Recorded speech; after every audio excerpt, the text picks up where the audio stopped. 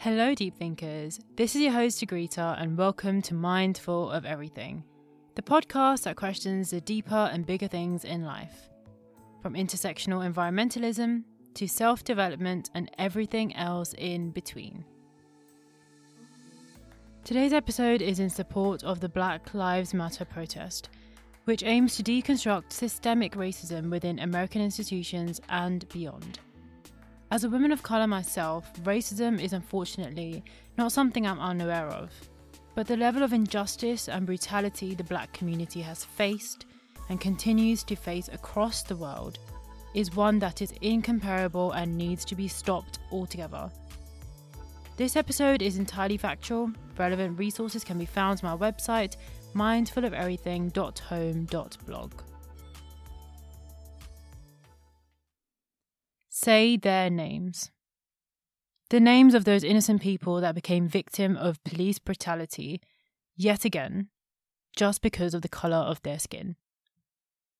Say the names of Eric Garner, who just broke up a fight, Ezell Ford, who is walking in his own neighbourhood, Michelle Cusseau, who is changing the lock on the door of her own home, Tanisha Anderson, who is having a serious mental health episode so her brother called 911, Tamir Rice, who is playing in the park, and Natasha McKenna, who is having a schizophrenic episode, all before they were brutally killed by the police. Say the names of Walter Scott, who is on his way to an auto parts store, Betty Jones, who called the police to resolve a domestic dispute for her neighbour, Philando Castile, who is driving home from a dinner with his girlfriend, Botham Jean, who is eating ice cream in his own living room, a Tatiana Jefferson, who is babysitting her nephew, Eric Reason, who is parking at a local fish and chip shop, Dominique Clayton, who is sleeping in her own home, Breonna Taylor, who is sleeping in her own home, Ahmaud Arbery, who is jogging in his own neighbourhood, and George Floyd, who is shopping at a grocery store, all before they were killed by those that were supposed to protect them, killed by the lethal disease of systemic racism that is not just a threat to the livelihood of Black Americans, but the well-being of the whole of humanity. Between 2013 to 2019, the US police is responsible for killing 7,666 people, according to Mapping Police Violence, and a total of 1,004 people were killed in 2019 alone. Every single year, police officers kill around 1,100 people through shooting or uses of other lethal force, with numbers of people shot being as high as 3,000 per year, as stated by The Guardian. In total, if you look at the statistics, more white people are killed and shot compared to black people or ethnic minorities. But if you look at the rates per population, there is a clear disparity. Black men are more than 2 times more likely to be killed than white men throughout their entire lifetime. This is particularly shocking because Black Americans only make up 13% of the US population. Yet Black Americans are 3 times more likely to face police brutality than white Americans, and twice as likely to be unarmed when they are killed by the police compared to white people. This violence by the police disproportionately affects Black Americans throughout American states, with California, Texas, and Florida having the highest number of killings of Black people by the police. Often people think that these killings are a result of violent crimes, but Mapping Police Violence has shown that there is absolutely no link between violent crimes occurring and the use of police violence. There is no link whatsoever. Please do check out their website. You can find the link on my website that shows a graph between violent crimes occurring and police brutality. There is absolutely no link. No correlation is found. So if the people that the police are killing are posing no threats in the first place, why are the police killing? If you look at the issue in America, in 2017, a national survey found that 76% of officers reported to have used violence more when required. We also have to accept that officers do face a risk. Every single year, 50 officers are shot and killed by the public, which is much, much higher than any other wealthy country. So officers do have a risk to them, especially in America where everyone is allowed to have firearms. So the killing of police officers and the use of violence by police, it can largely be blamed on the gun law in the US. For example, if a police officer in the UK asks someone to pull over, they wouldn't be expecting them to have a gun on them. But compare that to America, if a police officer asks you to pull over, they need to remember that this person can also be armed, and that there is a possibility that this person can shoot them and potentially kill them. I want to keep this episode as relevant to the Black Lives Matter protest as I can. So I'm not going to go into the issue of guns and gun control that should exist in America, just like any other country. I, like everyone else, despise it. If the rest of the world is not allowed to have guns, why is America different?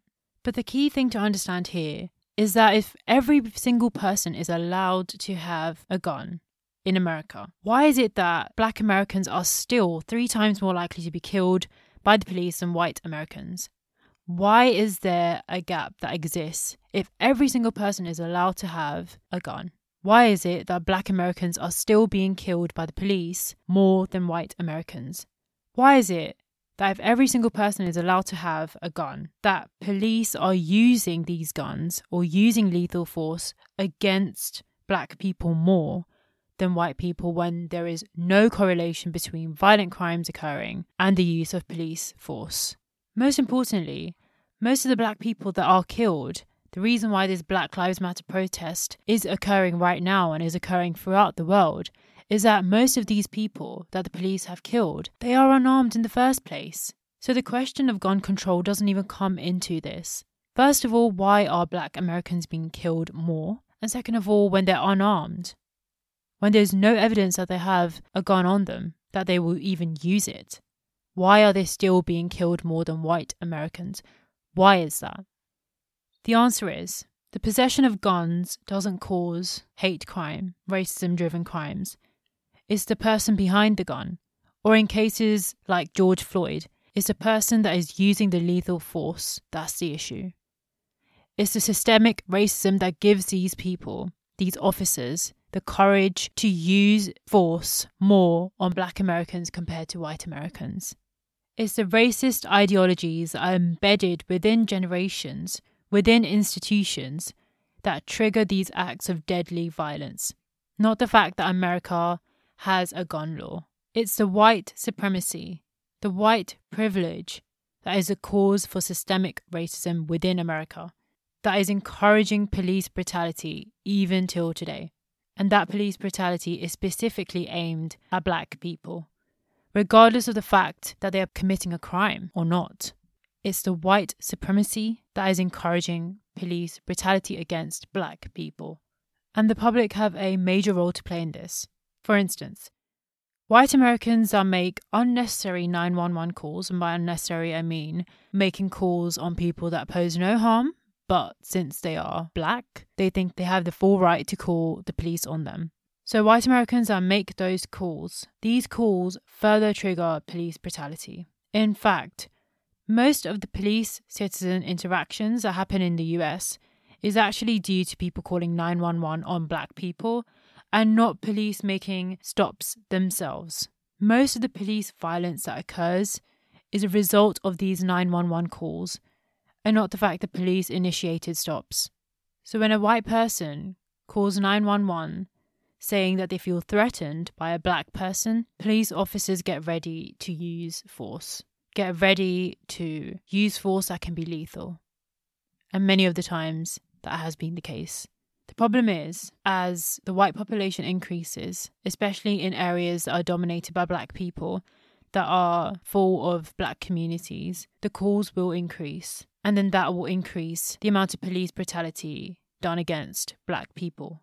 All because of the fact that white supremacy is essentially the foundation for not just the criminal justice system in America, but for all institutions in America. It's the root cause of systemic racism in America, and even the rest of the world.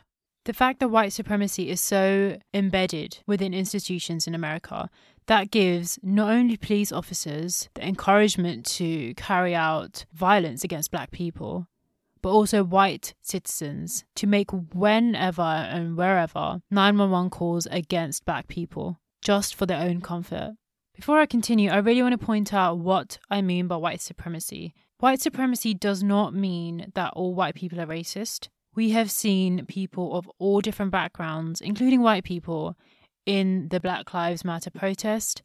I understand how hard it would be for those white people that have always supported black rights, who have always supported black people, and to now see how angry everybody is at the current situation in America and also putting out many situations in the world. I understand how hard it would be for white allies. What I mean by white supremacy, that was very nicely summarized by Baratunde Thurston, is a system of structural advantage that favors white people in social, political, and economic arenas. White supremacy is the foundation of systemic racism. Guns and certain police officers are only mediums for inflicting pain to black people and other ethnic minorities. It's the racist mindset of the fact that people of colour, specifically black people, are the subordinate group and you can do whatever you want to them, that they deserve to be oppressed and that violence can be used against black people. White supremacy is a system that favours the rights of white people against black people and people of colour in general, not the fact that all white people are racist. It was a system that was set during heightened periods of racism and it still exists. And that is what the Black Lives Matter protest is about, deconstructing that system that allows for nationwide and worldwide discrimination against black people. The questions then arise that why are we racist? Why are our systems racist? And why does racism even occur? First of all, we've got the concept of race wrong. The concept of race in itself is racist. Race is more of a political categorization than scientific, something that most of us don't know. When I was doing this research, I found out that the actual concept of race is just political. There is no scientific basis to it. In 2002, a study showed that 93 to 95% of our genetic variation is actually within races and not across. That wouldn't exactly make sense because the way we've categorized race and the way we've categorized people from different countries, the difference between us in terms of facial features, etc. So you would expect the variation to be much greater between these categories of race rather than within. When 95%, up to 95% of the variation, genetic variation, is actually within races. The other 5% is across races. So the ideology and the concept that certain races have certain traits or abilities is completely racist. There is no science to back it up. So you can actually make two conclusions from genetic research of humans. The first being that all humans are very closely related. The fact that there is more variation, 95% more variation within our races compared to across, that shows how closely related we all are. We are much, much more related than chimps are amongst themselves. And the second conclusion is that all people that are alive today are African. We are all from African origin because Homo sapiens evolved in Africa. That makes each and every one of us African, of African origin. I think this is an extremely powerful conclusion that our genes, our genetic makeup has shown. The fact that we're so closely related and the fact that we are all African. There is no other scientific research, scientific evidence that can show that we are genuinely all the same. There is very, very little difference between each and every one of us. You don't need philosophy, psychology, religion to teach you that. You can look at the science to say that all humans are equal. So if you look at the African continent altogether, there is more diversity in Africa than on all other continents combined, just because Homo sapiens evolved there. The amount of variation is amazing in Africa. There are many, many different ways that Africa is diverse. One example is language. There are over 2,000 African languages. The fact that there's so much diversity in Africa, scientists now confirm that there's actually no homogeneous African race. So if we're all African, why is it that many of us have different shades of skin tone? Well, if you look at the colour of your skin, it's actually a result of two things. One is genetic mutation. A key genetic mutation occurred in Asia 29,000 years ago before spreading to Europe. The fact that we went from darker skin tones to lighter is a result of genetic mutation and also an adaptation to the levels of sun exposure. I'm pretty sure everybody knows that darker skin is selected for areas of high sun exposure and lighter skin was selected for areas of lower sun exposure because the darker your skin is, the more protected you are to UV radiation. What does this show? We are all genetically similar and the color of our skin is just a result of mutation. So essentially a genetic accident. Really showing that the concept of race, it doesn't exist in science.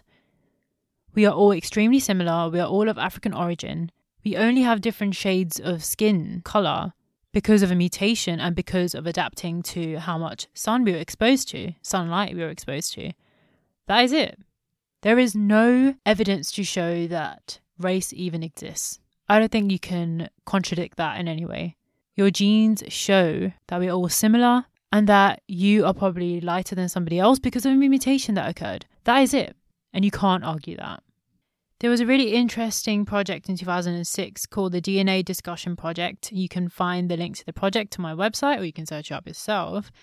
That emphasized the overlap between what we call races and the idea that race is basically just a made-up concept. For example, an Indian woman that took part in the project found that some of her ancestry was Irish, even though she knew all of her ancestors were Indian and they lived in India. A man who believed he was biracial found that his ancestry was nearly fully European. Some Christian students found that some of their ancestors are Jewish. Anita Foman, who is a co-founder of the project, who herself identifies as African American, found that she not only had Ghanaian ancestors, but also Scandinavian ancestors. So this project really showed that what we identify as race and what we define as race doesn't even exist in science.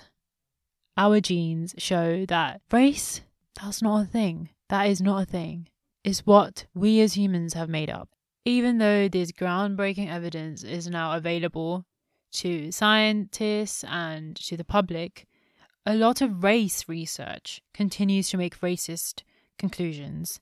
This kind of links to systemic racism, where science can be funded by the government.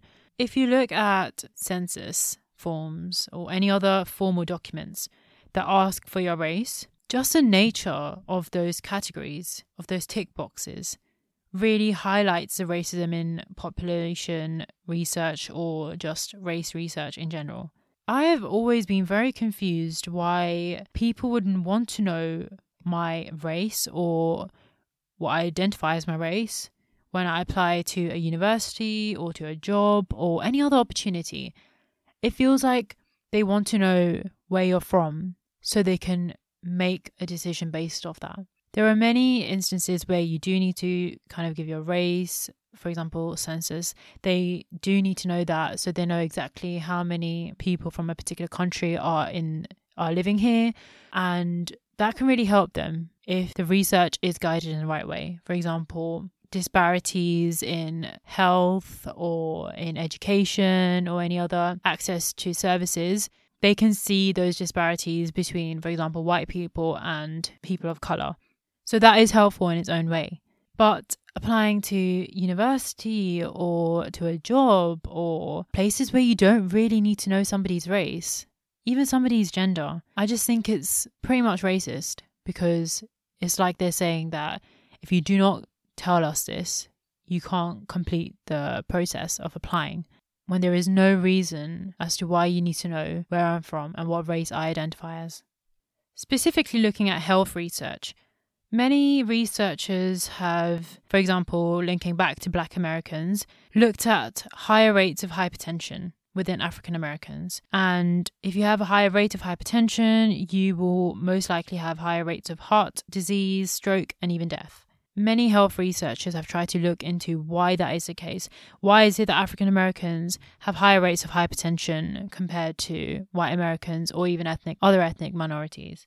You would expect these studies to provide insight and guidance for the medical community for Black Americans to address the disparities in health. But instead of doing that, they just give essentially a very racist conclusion of Black people have a greater chance of suffering hypertension because of their genetic makeup, because they're Black. That is the conclusion that many health studies give. And it's not just limited to Black people, ethnic minorities altogether. When we all know that the real reasons are environmental factors that result in higher hypertension in African Americans compared to white Americans. For example, stress and poverty, and these are all products of discrimination and racism, in particular systemic racism. It's like all these researchers are blaming health disparities of Black people and ethnic minorities on their genes. Really just concluding that it's no one's fault if a Black American has poorer health than a white American. It's just because they're Black. And that is the conclusion that they're giving. If you link this back to the current pandemic in the UK, we're all constantly hearing that the BAME community are 2 times more likely to die from COVID-19 than white people. If you look at the US, it's stated that Black Americans are 3 times more likely to die from COVID-19 than white Americans overall. Looking at the state level, Kansas is the worst hit, where Black Americans are 7 times more likely to die from coronavirus than white Americans. Washington has a rate of 6 times. Yet these disparities, this gap, is just literally just blamed on the genes of Black people and the BAME community altogether. Whenever these statements are given, it's always said that there's not enough research gone into this health disparity and, you can't really make conclusions. But we all know that it is not a genetic issue. The virus is not just specifically attacking the BAME community, and our genes aren't poor. There are environmental factors that play into which community is most affected by a pandemic or by any other health issue, and not because they're from a particular place. That in itself is very, very racist. Nobody really wants to talk about that many ethnic minorities, many Black people, Asian people, are actually frontline workers, and that is a really, really big risk to them. What about the differences in cultural practices for many ethnic minorities, where people of colour decide to live in bigger family groups compared to white people? That can increase the spread of the virus. What about the gap in socioeconomic status of the BAME community in America, in the UK, throughout the world, where a poor access to health can also be another factor that can result in more deaths by COVID-19 than white people? All of these factors you would expect health researchers to be putting out to the world. But what do they keep saying? We don't know what the real facts are, or we don't know what the real cause is for this disparity. And this has really led to the argument that race research should just be banned altogether. Because if the concept of race in itself is so racist, the fact that science shows that race doesn't even exist, why are we investing our time and our resources into race research when the conclusions will always be racist? Because somewhere along the lines, someone will say, perhaps being Black, perhaps being Asian, perhaps being part of the BAME community is a reason why we are more susceptible to getting health issues compared to white people.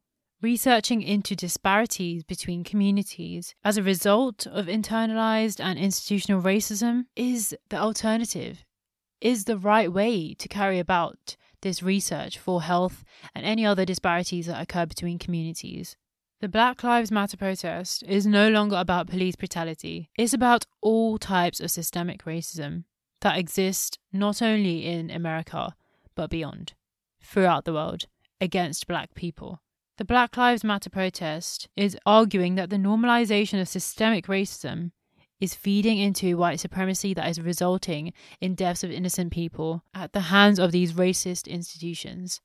We've already looked at the police brutality issue in the US as a form of systemic racism that is directly affecting Black Americans, that's threatening their lives.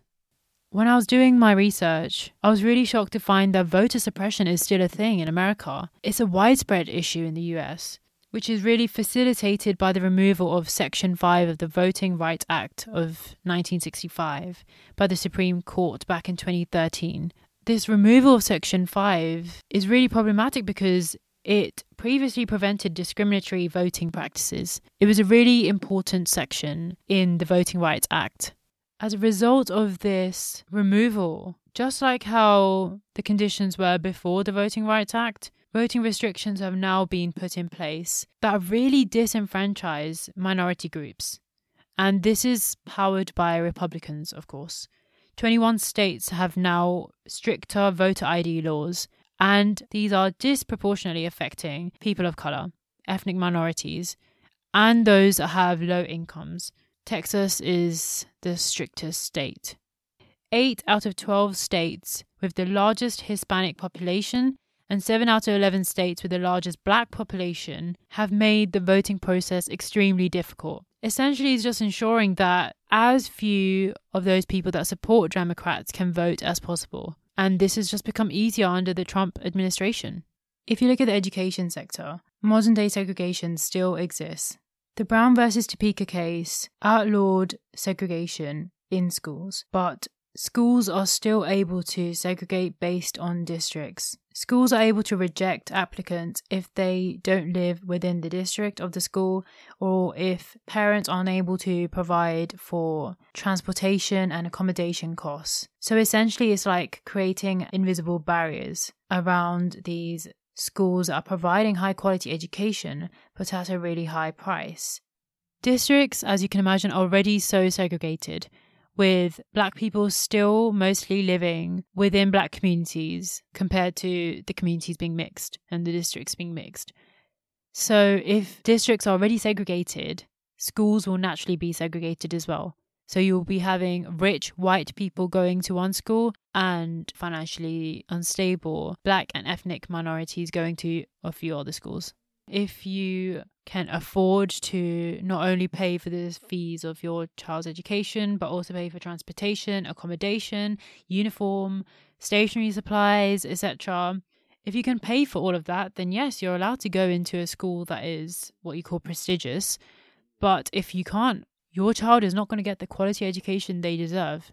Schools no longer have the right to specifically say that black children can't study at their school, but they have the right to draw boundaries around their schools and ensure that those schools are only populated by rich white children that live in the vicinity of the school.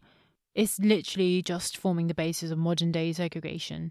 And this is mostly occurring in southern states and along the US border, concluding that the quality of your education is based on where you live and the colour of your skin, essentially. Environmental racism is another section of systemic racism that occurs in America. I've already sort of touched on it for the BAME community with reference to the pandemic and also health research, where ethnic minorities have significantly a worse health condition than white populations on average, and that there are many environmental factors that play a role in that. For example, the wealth gap, the fact that many BAME communities live within range of power plants and landfills. So the exposure to higher levels of pollution is much worse for BAME communities. For example, 82% of black students from public schools in Detroit attended schools in the most polluted part of the cities, compared to white students who were attending polluted regions of cities for their schools. It was only 44%. Studies have shown that this exposure to pollution really affects the scores on standardized tests of these students, and the fact that double the amount of students that go to public schools that are very polluted areas are black, you can imagine how harder it would be for black people to get into higher education and to progress, really. Going beyond the US and looking at the UK, everyone can agree that the level of brutality and torture that black Americans have faced and continue to face, it can't be compared to any other wealthy country. It's monstrous and inhumane on a whole different level, but that doesn't rule out the racism within British institutions. We can't keep using police brutality as a measure of how racist a country, how racist a nation is, because racism is more than police brutality, as I've demonstrated previously. Life as an ethnic minority is perhaps relatively better in the UK than the US, but not by much. Black men in the UK are stopped for search by police 9 times more than white men. Black people only make up 3% of the England and Wales population, yet make up 12% of the inmate population. From 2018 to 2019, there has been an 11% increase in hate crime alone, especially after Brexit, and this is across England and Wales. Additionally, black people are 2 times more likely to die in police custody than white people in the UK, very similar numbers to that of America. The outcome of racism is not as bad here as America. We all get that. But the patterns of racism, the disparities, the ways in which black people are treated by institutions is literally the same as America in the UK. I think what really confuses me about the UK is that we keep awfully quiet about our racist past. The monstrosities of the British Empire, the slave trade, the fact that the basis of racism that occurs in the US, the basis of police brutality and other forms of systemic racism is because of the racist past of the UK, of Britain. Yet, British people really do keep quiet about that. And we are very quick to say that the outcomes of racism aren't as bad here as the US, forgetting the fact that our history has laid those racist foundations that we can see in America today. What I find even more painful is that, as a woman of colour myself, is the fact that people like Priti Patel, who have immigrant parents herself, are condemning the pulling down of a slave trader's statue that shouldn't ever have existed in the first place, that should have been taken down ages ago. I think it's really stupid, really, to be saying that the UK isn't racist. I mean, our own Prime Minister is really infamous for making highly racist remarks, again showing how racism really drives Parliament and really the country. The bases, the foundations of systems are still racist. A study published in 2019 suggested that Britain was one of the least racist countries in Europe, but we need to actually look into that statement. By being the least racist, you're still classified as a racist. You're still classified as being amongst those countries that are racist. You're just not as racist as places like America. There are many examples of racism that Brits have portrayed, Brexit being a strong example of that, where most of those that voted for it done so out of racism and not for the overall well-being of the UK. The strong racism that has been made against Meghan Markle, for example, when Danny Baker called her child a monkey. Footballers are constantly victims of racial abuse. Black footballers have continued to be victimised just because of the colour of their skin. Really, they haven't been valued for what they bring to football teams just because they're black.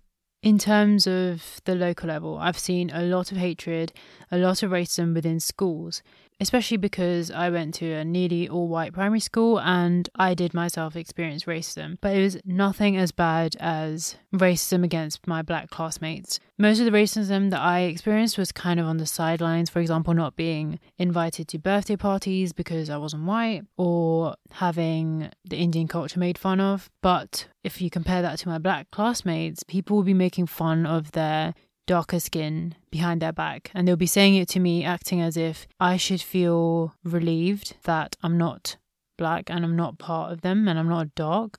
Now looking back at that, it's mad how students can even feel comfortable and strong enough to be openly racist, even if it's behind somebody's back. The fact that this is happening in a school setting where children should be taught about racism clearly and how everybody is equal.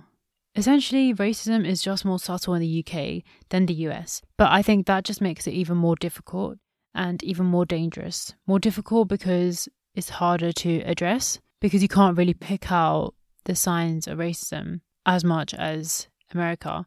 And it's dangerous because if racism isn't really taken seriously as an issue in the UK, then black people, ethnic minorities continue to be affected in their daily lives. Sure, police brutality is nothing like that to America, but racism here exists on all different scales, local, regional, national. And that makes it much harder to live a normal, essentially healthy life, especially for black people.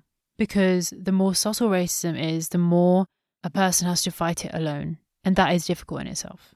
If you try to search up racism in the UK, try to find articles on it, papers on it, etc., it is so much more difficult compared to finding out articles and resources for American racism.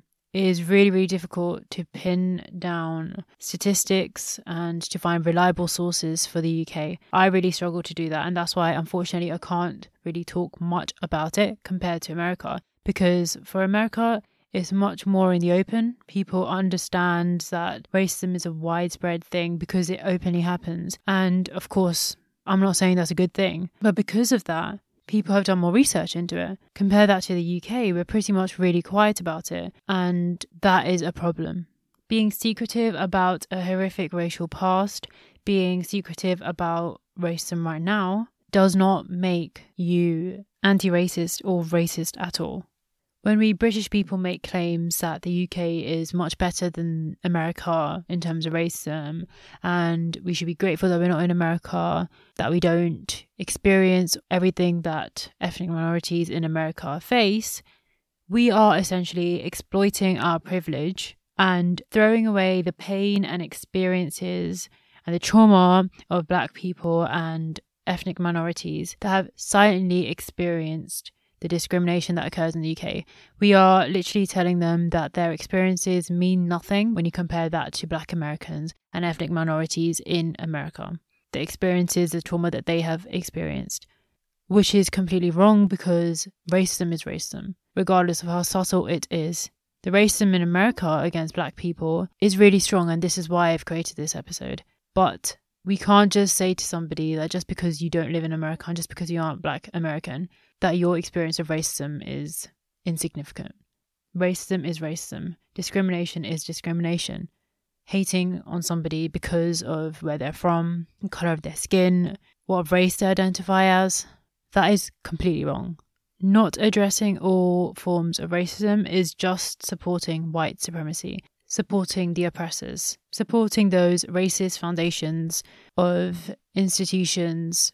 It pretends as if those racist foundations, that white supremacy, doesn't exist. And that just makes the problem even worse. Going beyond the UK, since I am Indian, I really wanted to touch upon India and the racism and the issue of colorism there. Again, I really want to make this episode very relevant to the racism against Black people, against Black Americans, because that is the issue right now. But we can't ignore the racism that occurs in Asia, Southeast Asia. And since I'm from India, I think I have a responsibility to talk about India specifically. Colorism continues to be and has always been a really, really massive issue in India. It's definitely improving in terms of how people are now standing up, are not scared to stand up against toxic traditions, but it still exists. And it's really just the idea that lighter skin tones equates to beauty standards and dark skin tones equates to financial instability and undesirable looks. Why colorism is important for racism is because it's just another product of white supremacy. And it was really consolidated during the British Empire, where British officials really favoured lighter-skinned Indians over darker ones, for example, employment. What makes colorism really toxic is that if you are against darker skin tones within your own community, within your own people, then you will definitely be against anyone with darker skin tones. Because in the end, it's the skin of Black people, the skin of dark people that invokes racism and not really the country that they're from, the culture that they have. It's just this weird obsession about lighter skin tones that invokes racism. And that is the issue in India. I think for me personally, I've been affected by colorism and racism equally. Fortunately, I haven't really experienced as much, even though I am a woman of colour. I think in terms of being most affected, colorism has definitely affected me more. I've only had one instance where a relative thought it was perfectly okay to make fun of the fact that I had tanned and I was looking quite dark. But the fact that your own community is attacking each other, I don't think that hurts more than somebody outside my community making fun of my skin. I think it hurts much more when the people that should definitely be with you think it's okay to break up the community by making such remarks. I'm fortunate that I haven't experienced it as much, but seeing other Indians being affected by this is extremely painful for me. I've seen so many Indians have darker skin colours saying that they've been rejected time and time again when they apply to jobs because they're dark. I've heard derogatory remarks being made about dark Indian women that are told that they have less chance of getting married than lighter Indian women. I've seen people saying that attractiveness, like the basis of attractiveness, is lighter skin tones. All of those remarks and hearing other people's stories, that is painful enough for me. I don't have to necessarily experience anything to be understanding and be able to feel the pain of others. And that is the basis of this protest. You don't need to be a black person to understand and feel pain and to realise that this is wrong. I'm pretty sure everybody is aware of the usage of skin whitening creams throughout Asia.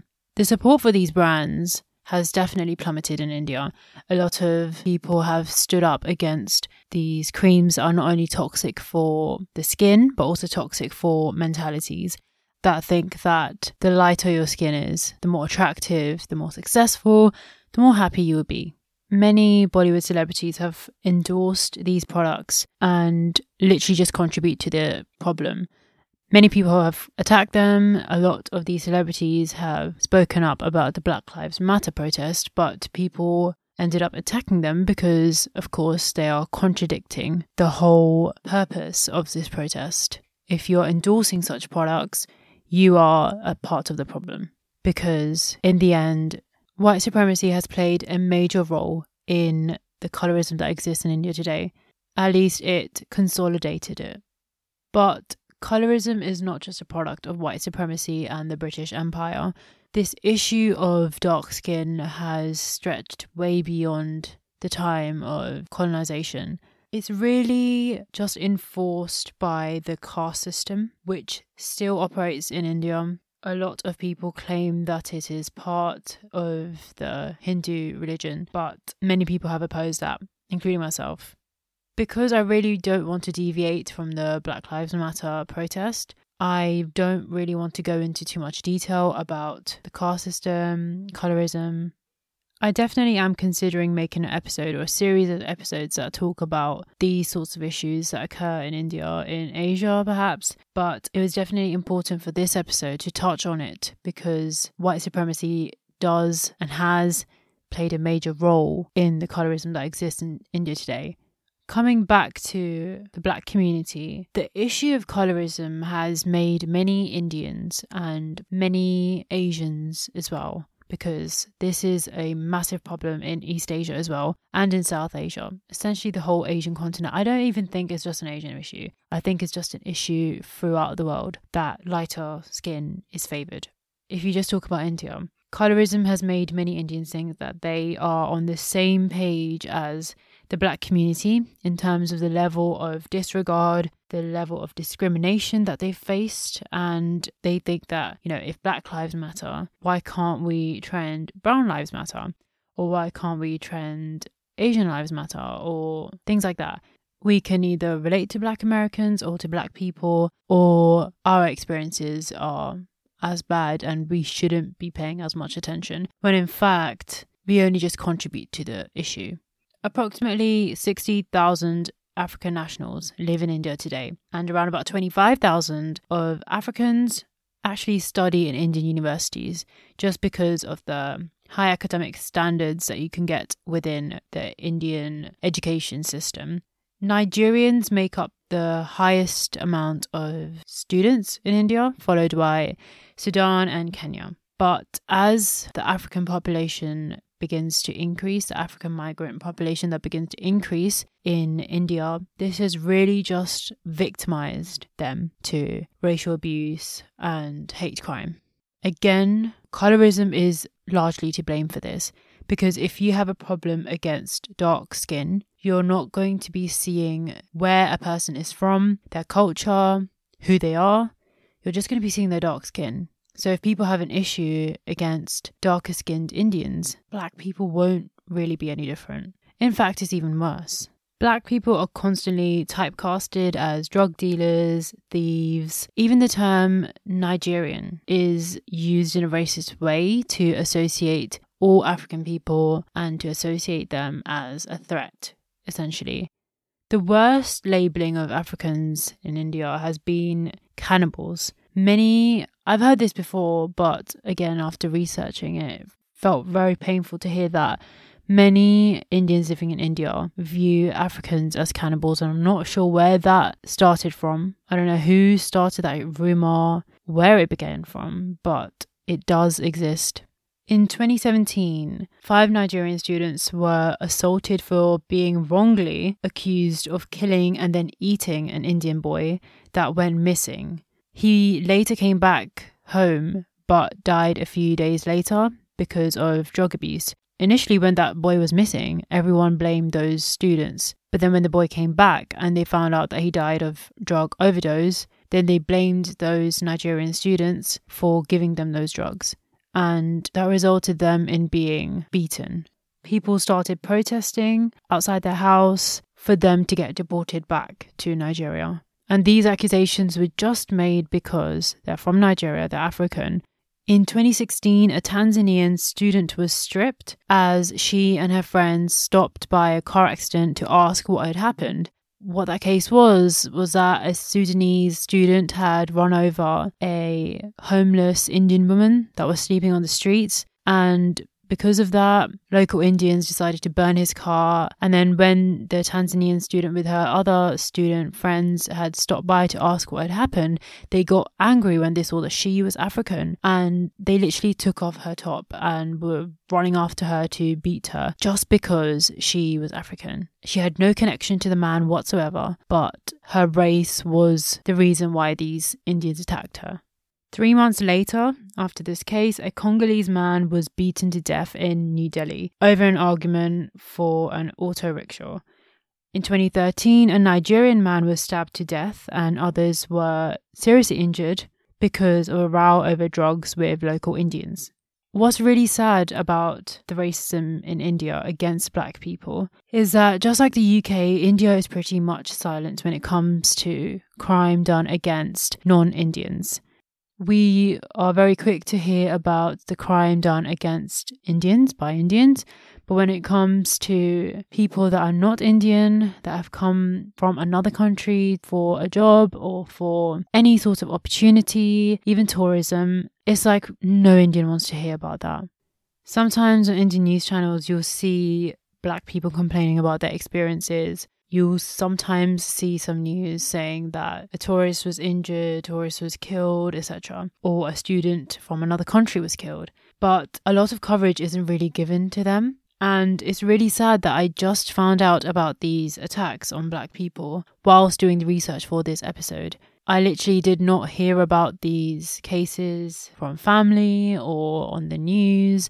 So again, showing that just like the UK, India is very much quiet about racism against non-Indians, especially black people. And again, you'll find a plethora of resources for colorism in India and how dark-skinned Indians are constantly being targeted for their skin colour, but you won't find much on racism itself. It just shows the level of disregard of black rights, of non-Indian rights, and how people want to just focus on India, on Indian rights, and not on the rights of others that have come to your country, are contributing to the education system, the job sector, the wealth of the country, essentially. Yet you don't want to be talking about the rights of those people. As I mentioned before, this is not just an Indian problem, this is an Asian problem, more so in East Asia, where skin lightening and surgery is widely promoted. They are not quiet about their use of skin lightening and whitewashing practices. But since I'm an Indian, I have full responsibility to deconstruct the racism within my own culture, within my own country, my own community, within my own people. I have full responsibility to tackle those issues and to constantly challenge those toxic traditions that still exist. Because if I stay quiet, then I'm just supporting white supremacy, I'm just supporting oppressors, I am supporting racism. There'll be many Indians that would attack me for outing specific parts of the Indian culture. But as much as I love being an Indian and as much as I love the culture, there are certain elements that are really, really toxic, and we need to pull those out and discard of them. At the end of each episode, I give solutions to problems. I am a very strong believer of understanding an issue and quickly getting to the solutions once I've fully understood what the problem is. For things like racism, however, racism in itself is a very difficult and sensitive issue. And finding long-term solutions for systemic racism, eradicating systemic racism, is going to be even harder.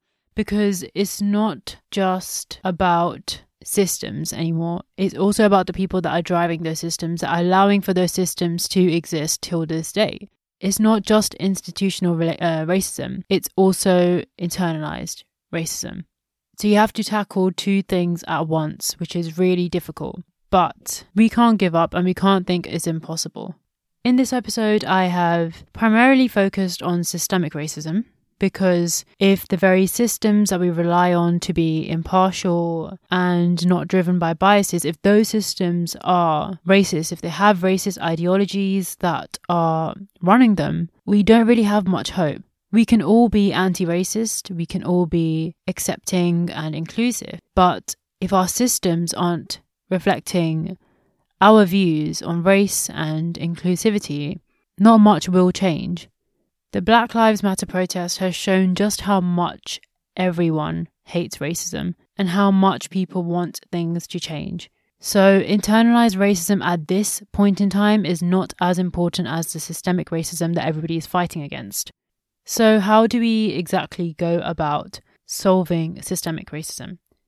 If we come back to police brutality, because it's a form of systemic racism that directly threatens the life of many Black Americans, many Black citizens, there is actual evidence to show that reducing police violence can result in a significant reduction of killings carried out by the police.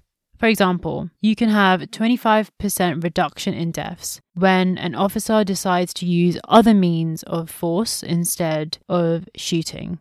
You can have a 25% reduction in deaths when all uses of force is documented. You can have a 22% reduction in deaths when chokeholds and strangleholds are banned. These stats are all given by Mapping Police Violence. But unfortunately, very few departments actually take on these alternatives. They feel that shooting using lethal force is easier when you can have a significant reduction in deaths by using other means of control. As the public, we usually feel very hopeless and helpless when it comes to fighting systemic racism because we feel that we can't really make many of the changes. It's the lawmakers that can challenge these systems and impose new legislations, new laws. We tend to feel helpless with systemic racism because we blame individual officers for being racist and for carrying out these killings. But this helplessness can be resolved if we just re-evaluate our definition of racism. Dr. Philip Atiba Goff in his TED Talk said that helplessness is just a product of our misunderstanding of systemic racism altogether. We have actually defined racism in the wrong way. We have labelled racism as a feelings problem over an actions problem. We've labelled it as a poison of the mind of individuals that we can't fully change, instead of action-based violence that we can eradicate through a just criminal justice system. Dr. Goff deems this very definition of racism as racist because we are giving more attention to the intentions of the abuser instead of the victims of racism. We are trying to focus on how we can change the minds of the oppressors instead of focusing on the victims and how we can alleviate them from this pain. So if we change this definition of racism based on feelings to a definition that is based on actions, we make the task of dissolving systemic racism much easier to carry out. You can track and measure behaviors. You can track and measure actions. You can't track and measure feelings. Humans are very good at measuring and tracking stuff. So instead of focusing on the feelings and focusing on the actions of the police and hate crimes altogether, much of the problem is already solved. Dr. Goff works directly with police departments in America and really helps them identify public concerns over constant usage of police violence against Black people especially, and helps them revise situations and identify how they could have solved an issue in a better way and without using violence. So essentially, he helps them find non-violent ways of sorting out and controlling a situation, especially when a person doesn't seem to be posing any threat, is unarmed. Revisions of police encounters also includes looking at the victim themselves or the person that is being suspected of posing a threat to other people. For example, Dr. Goff was working with the Minneapolis Police Department in 2015, and they found that a disproportionate amount of people that were victim to police brutality were actually homeless, had mental health issues, and also were abusing drugs. So essentially, they were all people that required help and required governmental services, not violence. These people needed help, they needed resources and services instead of facing police brutality. Most of the situations that they were revising, violence was not necessary at all. Just an honest conversation was required. So in this instance in Minneapolis, the main problem was not really training the officers to not use violence and to not use lethal force, but it was rather providing support to those that needed help, that needed services and support, and that were also getting into trouble or were getting into situations that required people to call the police on them. So in 2015, when the issue was identified, the right social services and resources were provided for these people, for the homeless community. This is all great, but in 2020, the murder of George Floyd still occurred in Minneapolis. So it's clear that not much has changed, and police departments revising situations has not really been successful, which must mean that these revisions and reassessments of situations are not occurring constantly. They're not occurring every single time a police officer reports that they have used violence on somebody, because these reports aren't even happening, or they're not happening frequently. You can't just be providing services and then not looking at ways in which you can control a situation without using violence, because the violence was the key issue in the first place. The police know exactly how to solve these violent interactions with the public. They know exactly how to solve them. They know exactly how to reduce the number of killings, but they're choosing not to do so. And that is where the public comes into it. We now need to force these police departments to measure their use of violence done by officers against civilians. We need to force these police departments to evaluate how their violence is used, especially against unarmed Black people or ethnic minorities.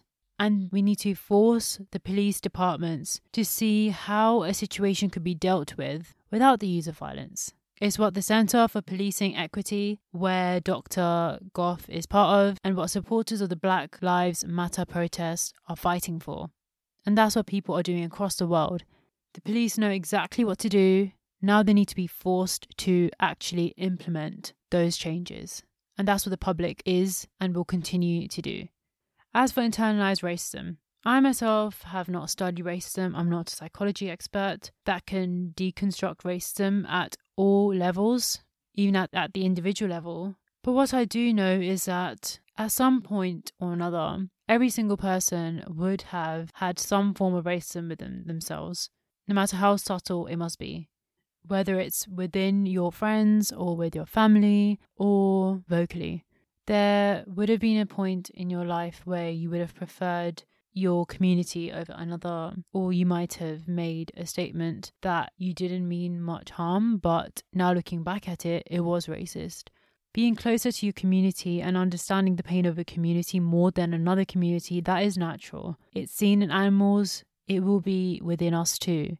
But linking back to what Dr. Goff mentioned in his TED Talk, if we just see racism as an action-based issue instead of a feeling and emotion-based issue, we can easily solve it, whether it's within us, whether it's within systems. Solving racism within you, not being able to support another community, not feeling as much pain towards a community that has been oppressed, that is not your community. Those are feelings that you personally can change, and you have full responsibility to change those. Making racist remarks, carrying out racist actions, those are what we class as racist. Those are what we class as racism. And that is what we are against. To overcome your differences is something that you need to do yourself, but you shouldn't feel too beaten down on. Differences do occur. We are individuals, we're unique, even though we are extremely similar. Don't make yourself feel bad about that. But any actions that you've committed, whether it's a joke, a statement, or seriously saying to somebody that you don't like them because of whoever they are, where they're from, their culture, their skin colour, that is what is called racism. Because it's the actions that threaten, that jeopardize the well-being of individuals. Internal thoughts and emotions, that's really just going to affect you. But when you unleash those into actions, that is what needs to be changed. Because your beliefs and your actions should never affect somebody else's life, their happiness, their well-being, their security. If I talk about myself, during the beginning of the protests that were occurring in America, and some of them were being violent, the first thing that came into my mind when all of this was really new and I hadn't educated myself again and researched into what was happening, and I hadn't told myself again why Black Americans are so angry and why America is so angry about another killing of a Black man. When I saw the violent protests, the first thing I thought was, why are they protesting violently? I fully supported the peaceful protests, but I didn't understand why violent protests were occurring. Once I stepped back and told myself to just understand for a split second how it must feel like to be a Black American who has full right to be living a fearless and happy life, how it must feel like to be constantly threatened by the institutions that are supposed to protect and support them, how it must feel like to see another one of their community being killed, another person in their community being killed just because of the colour of their skin and not the fact that they were posing any threat or they'd committed any crimes. That's when I realised that this violence is justified, because this violence is nothing compared to the torture and pain the Black community has faced in America and throughout the world. It's nothing. Burning a few buildings is nothing when we talk about the experiences of Black Americans and how not much has changed since the civil rights movement. And that's when I realised that I have a lot of privilege. Despite the fact that I'm an ethnic minority, the fact that I could even think about why these violent protests, some of the violent protests are happening, that just shows my privilege of not having experienced this level of trauma because of the colour of my skin. There were so many times when I thought to myself that I wouldn't make this episode because doing the research, picking out the flaws within myself and writing up the notes for this episode, it really was eating away at my mental health, because it's painful to know that you can't even put yourself into the shoes of those that have been brutally killed and those that continue to be threatened just because they're Black. It's painful to know that no non-Black person can really understand the pain of the Black community. But I forced myself to continue my research and to continue preparing for this episode, because Mindful of Everything is a podcast that really challenges the difficult parts of society, difficult parts of living. I've never been shy to talk about the difficult parts of life. In fact, I enjoy talking about them because they make me feel more human. Pretending that something isn't happening is not going to stop it from happening. I've always believed in that. And so making this episode is really important. I did want to create this episode much earlier, but I didn't get around to doing it. When I saw this current situation, I felt the urge to voice my thoughts, to voice my pain, and to understand that if I couldn't even come about to research all of this as quickly as I wanted to, I can't even imagine how it's like experiencing these stories I'm hearing about, the stats I'm looking at. I'm only researching these events. This is really happening to people. And that's what kept me going and ultimately making this episode for my podcast. Even if I try really hard, I can never imagine how it's like to constantly live in fear just because you are part of the Black community. And that automatically puts you into a threat category. Whether you're a child, whether you're an adult, whether you're an elderly. Systemic racism in America, systemic racism throughout the world is terrorism. Especially in the US, it's terrorism. The very forces that pledge to protect each and every citizen disproportionately targets a single community because of the colour of their skin and makes sure that they are constantly living in fear, that they could be killed or abused, or that their children could be killed or abused, just because they're Black. These systems are supposed to be impartial, yet they continue to villainize Black people, just because of the colour of their skin, not because they've committed a crime or not. These institutions continue to be racist, they continue to support white supremacy, and see Black people, ethnic minorities, as insignificant. Not knowing that, first of all, race doesn't even exist. It's a political concept. Not knowing that science, that has no biases whatsoever, disregards the concept of race and shows just how equal each and every one of us are. You don't even need philosophy, religion, humanitarianism, spiritualism to tell you that we are all equal. You just need the unbiased language of science. The very genes inside those races show that all humans are not only similar, but are all African. The very people they brutalize, they've always been a part of them, whether they want to agree with that or not. You can disagree with philosophy. You can disagree with religion. You can disagree with individual beliefs. You can't disagree with your genetic makeup. You can't disagree with science. You can't disagree with the very units that make you, you. All lives matter. All lives matter. That should be obvious, but it isn't. I ask you, if all lives mattered, why would we need to be trending Black Lives Matter? If all lives mattered, why would we need to be protesting that Black Lives Matter? If all lives mattered, why would Black people still be treading on eggshells to ensure that no one calls the police on them in case they get killed? If all lives mattered, why would Black people need to be pulling out documents as soon as a police officer tells them to pull over, choosing the brightest part of the street so that if they get killed, people can witness it? If all lives mattered, why would Black people be making jokes that they will 100% be pulled out to be checked in airport security? If all lives genuinely mattered, why is voter suppression still existing? Modern day segregation still existing? If all lives mattered, why does colorism exist? Why are we constantly told that the lighter you are, the more attractive you are? All lives have mattered from day one, from the day every single person is born. But for some communities, those rights are suppressed just because other lives are preferred, respected. If all lives genuinely mattered, we wouldn't even be talking about deconstructing racism because racism wouldn't exist. Or at least wouldn't exist in 2020. Innocent Black people wouldn't be getting killed still in 2020. If equality really existed, a lot would have changed since the civil rights movement. People back then would have thought or would have hoped that by 2020, at the least, everything would be fine. Yet we are still having to protest because nothing has really changed. Black people are still living in constant fear, being terrorized every single day, still, just because nothing has really changed. Until now. Until now, where the entire world is saying we are fed up. Until now, where the whole world is standing up and saying that we're going to protest until real change is made.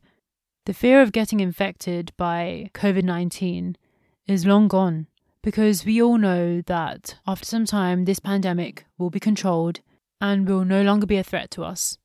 But if we all stay quiet over yet another innocent person's death, an innocent black person's death, we will never be able to eradicate the pandemic of racism. The whole world is protesting because everybody knows that the Black Lives Matter protest, racism against black people, is never just a black people problem. Racism is an attack on the whole of humanity. It's an insult, it's a mockery of human rights. Because if one community is constantly brutalized, terrorized, made felt highly insignificant, that should be seen as an attack for the whole of humanity. Every single person is equal. And if one person is affected, every other person is affected. The power has always been in the hands of the public. I have said this throughout my podcast and I'll continue to say this. The public has always had the ultimate power. And this protest has demonstrated that.